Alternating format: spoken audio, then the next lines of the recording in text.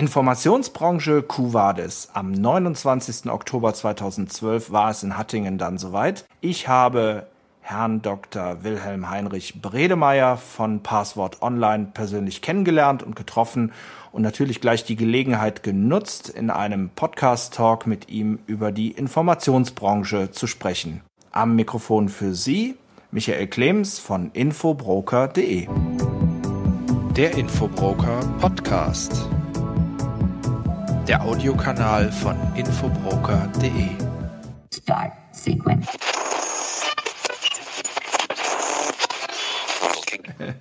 Beim Ältestenrat, wenn ich das mal so böse sagen darf, also ich als nicht der nein, um Gottes Willen, nein, das ist ganz ehrfürchtig, das ist so fast schon wie Senat. Ja, danke. Wilhelm Heinrich Bredemeier, Dr. Wilhelm Heinrich Bredemeier. So, ja. Damit wir da erstmal einen Einstieg finden, vielleicht mal 2-3 Worte über sich selbst. Ja, ich komme über den zweiten Bildungsweg, habe an der Uni 15 Jahre überlebt, weil es da so schön war und bin dann aber selbstständig geworden, weil ich dann für abhängige Beschäftigung nicht mehr zu gebrauchen war und habe dann... Wenn ich kurz unterbrechen darf, in welchem Zeitraum sprechen wir da? Selbstständig machte ich mich 1984. 86 kam dann Passwort. Dann kam die Marktforschung hinzu, dann kam PR dazu und ich mache immer noch ein bisschen Marktforschung und natürlich Passwort. PR habe ich abgegeben, weil es das langweiligste, wenngleich kommerziell durchaus gewinnbringendste war. Ja. Also Sie sind mir ja selber eben auch durch Passwort Online eigentlich bekannt und eben auch durch zig Veröffentlichungen. Der Name ist halt einfach in der Branche, ist das eine Institution und das wird auch hoffentlich noch weiterhin so bleiben, denn momentan muss ich persönlich für mich feststellen, es gibt sonst nichts anderes. Ja, leider ist leider so, ja. Also man merkt das. Es ist auch so keine Persönlichkeit irgendwie in der Szene vorhanden, die jetzt wirklich sagt, ich sehe mich da auch in dieser Rolle. Nachher mal auf die Zukunft zu sprechen kommen, mit Sicherheit die Verbände spielen da vielleicht auch eine Rolle. Aber wo wir da bei der Entstehung waren, kann man eigentlich auch gleich den Rückblick so ein bisschen bilden. Wir gucken ja beide nun auf eine gewisse Zeit zurück. Ich 91 gestartet, Sie halt im Grunde genommen, ich sage jetzt mal 10 Jahre vorher so ungefähr. Ja, jetzt mal so in das Thema so reingewachsen. Und wenn wir beide so zurückgucken, was ist denn so persönlich für Sie so wirklich die Bombe, also wirklich das Highlight schlechthin gewesen? Von welchem Jahr sprechen wir da gemeinsam? Also die Bombe, die kam nach meiner Erinnerung 1994. Auf einmal hatte sich die Welt der Branche total verändert und zwar war das der Aufstieg des Internets. Da bekamen wir alle praktisch einen Schlag auf den Kopf, ja, weil auf einmal das, was uns aufzeichnete, nämlich die überlegenen Retrieval-Kenntnisse, wie weggeputzt waren. Wir haben immer von einem Trend vom Information Professional zum Endnutzer gesprochen, aber so radikal hatte sich das keiner vorgestellt. Und dieses Internet, das World Wide Web, kommerzialisierte sich dann ja sehr schnell und spätestens 1997 kam Google. Ja, auf einmal sagten die Endnutzer, was wollt ihr eigentlich noch von uns? Das können wir alles selbst. Diese Herausforderung Herr Bredemeier, ist heute bestehen geblieben. Können wir da vielleicht ein bisschen differenzieren? Das ist jetzt mal meine Frage, weil ich das ja immer durch die Außenbrille, wir beide sehen es ja vielleicht auch durch die Außenbrille. Ja. Gab es da eventuell eine zeitliche Verschiebung zwischen Inhouse-Informationsvermittlung, Professional und extern? Oder war das wirklich fast zeitgleich? Also dieser Trend? Ja. Also die externen Information Professionals hatten ja einmal eine große Blüte, das war da, als ich in der Branche startete, das war 1986, als es diesen Modellversuch Informationsvermittlung also gab. 5 Jahre, so bis Anfang der 90er Jahre so, ne? Da gab's eine Menge von Leuten, aber die wurden meistens alle öffentlich gefördert. Als die öffentliche Förderung wegblieb, blieben ein paar Nischenanbieter übrig. Der größte ist ja heute der SVP, der hat es geschafft, mit, sagen wir mal, 20 Informationsvermittlern zu überleben. Warum hat er es geschafft? Weil er reingestiegen ist in benachbarte Geschäftsbereiche. Die machen halt Informationsberatung. Meine Partnerin, Frau Dr. Graumann, TNS Infratest, die hatte halt das Überleben gut geschafft mit 10 Mitarbeitern vielleicht, indem sie in die Produktion eingestiegen ist, ne? In die Forschung eingestiegen oder so, ja. Aber auch es ist aber auch ein Abfallprodukt, eine tolle Datenbank daraus entstanden. Das auch, ja. Die hat sie dann aber doch an GWI Genius dann nach einigen Jahren verkauft. Aber immerhin. Ne? Aber sie läuft ja noch. Sie läuft ja auch wohl noch ganz gut. Und sie hat es wirklich geschafft, vom Information Professional ausgehend, diese Kompetenz braucht sie immer noch, also in sehr erfolgreiche Research einzusteigen. Dieter Schumacher, der noch ein größerer Online GmbH, ne, in Heidelberg. Online GmbH, Vorläufer von SVP, hat damals schon gesagt, in den 80er Jahren, wenn die Information Professionals überhaupt überleben wollen, müssen sie, jetzt bin ich fast bei Ihnen, Herr Klemms, müssen wir Konfektionierung betreiben, Standardprodukte, Subskriptionsmodelle.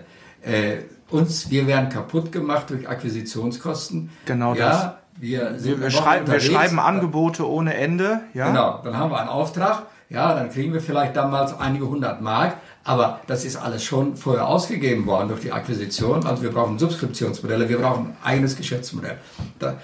Die Inhouse-Informationszentren, denen ging es eigentlich vergleichsweise gut, solange die deutsche Wirtschaft brummte. Alle DAX-Unternehmen hatten ja irgendein Information Center.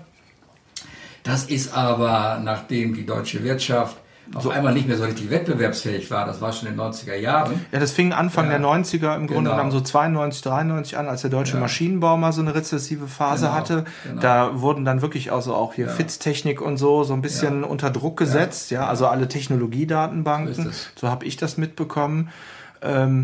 Aber nochmal der Vergleich eben auch wir haben ja noch eine andere Schiene, ja, neben den Information Professionals haben wir ja eigentlich auch die Datenbanken selber, oder sprich die Datenbank-Anbieter, die Hosts.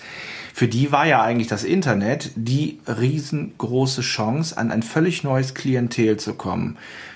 Hat die das auch so kalt erwischt wie vielleicht den Information Professional? Haben die das als Chance erkannt? Wie war da damals Ihre Wahrnehmung? Also damals, sie braucht enorme Zeit, um sich auf diese neue Klientelgruppe einzustellen.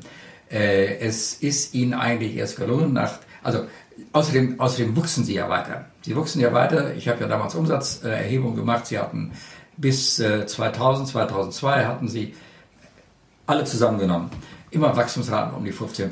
Damit konnte man sehr gut leben. Solange das so war, wurden sie auch von ihren Müttern, Aktionären etc. Relativ in Ruhe gelassen.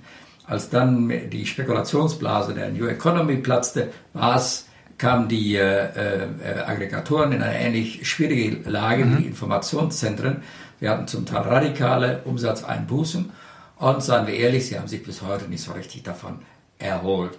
Ja, es wächst vielleicht noch. Was mir persönlich fehlt, ich stelle eigentlich fest, dass es bei den Datenbank-Hosts bis auf 2, 3 Ausnahmen, aber das ist eigentlich auch nur Kosmetik, keine Innovationsprozesse mehr gibt.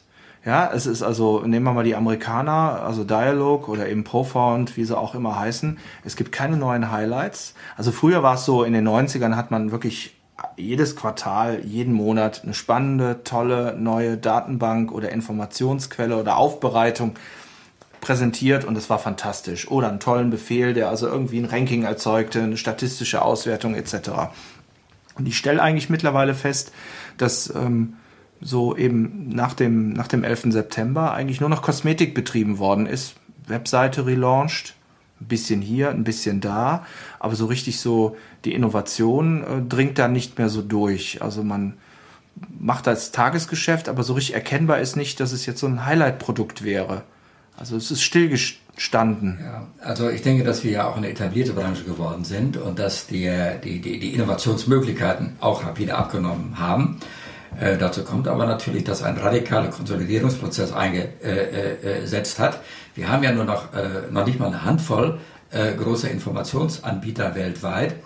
Und das ist halt eine dezentrale Struktur durchs Internet, ja. Die Datenbanken liegen irgendwo, ja, und wenn es auch offizielle Stellen sind, was weiß ich nicht, brasilianische Handelskammer oder sowas, warum soll die mit ihren Datensätzen, wenn sie denn welche hätte, jetzt in irgendeinen Host gehen? Die sagt sich, wieso? Wir sind doch da kann man schön übers Internet selber durchklicken. Also nehmen Sie die Finanzinformationsanbieter, das ist ja Bloomberg und Reuters vorwiegend, von ein paar Nischenanbietern jetzt mal abgesehen.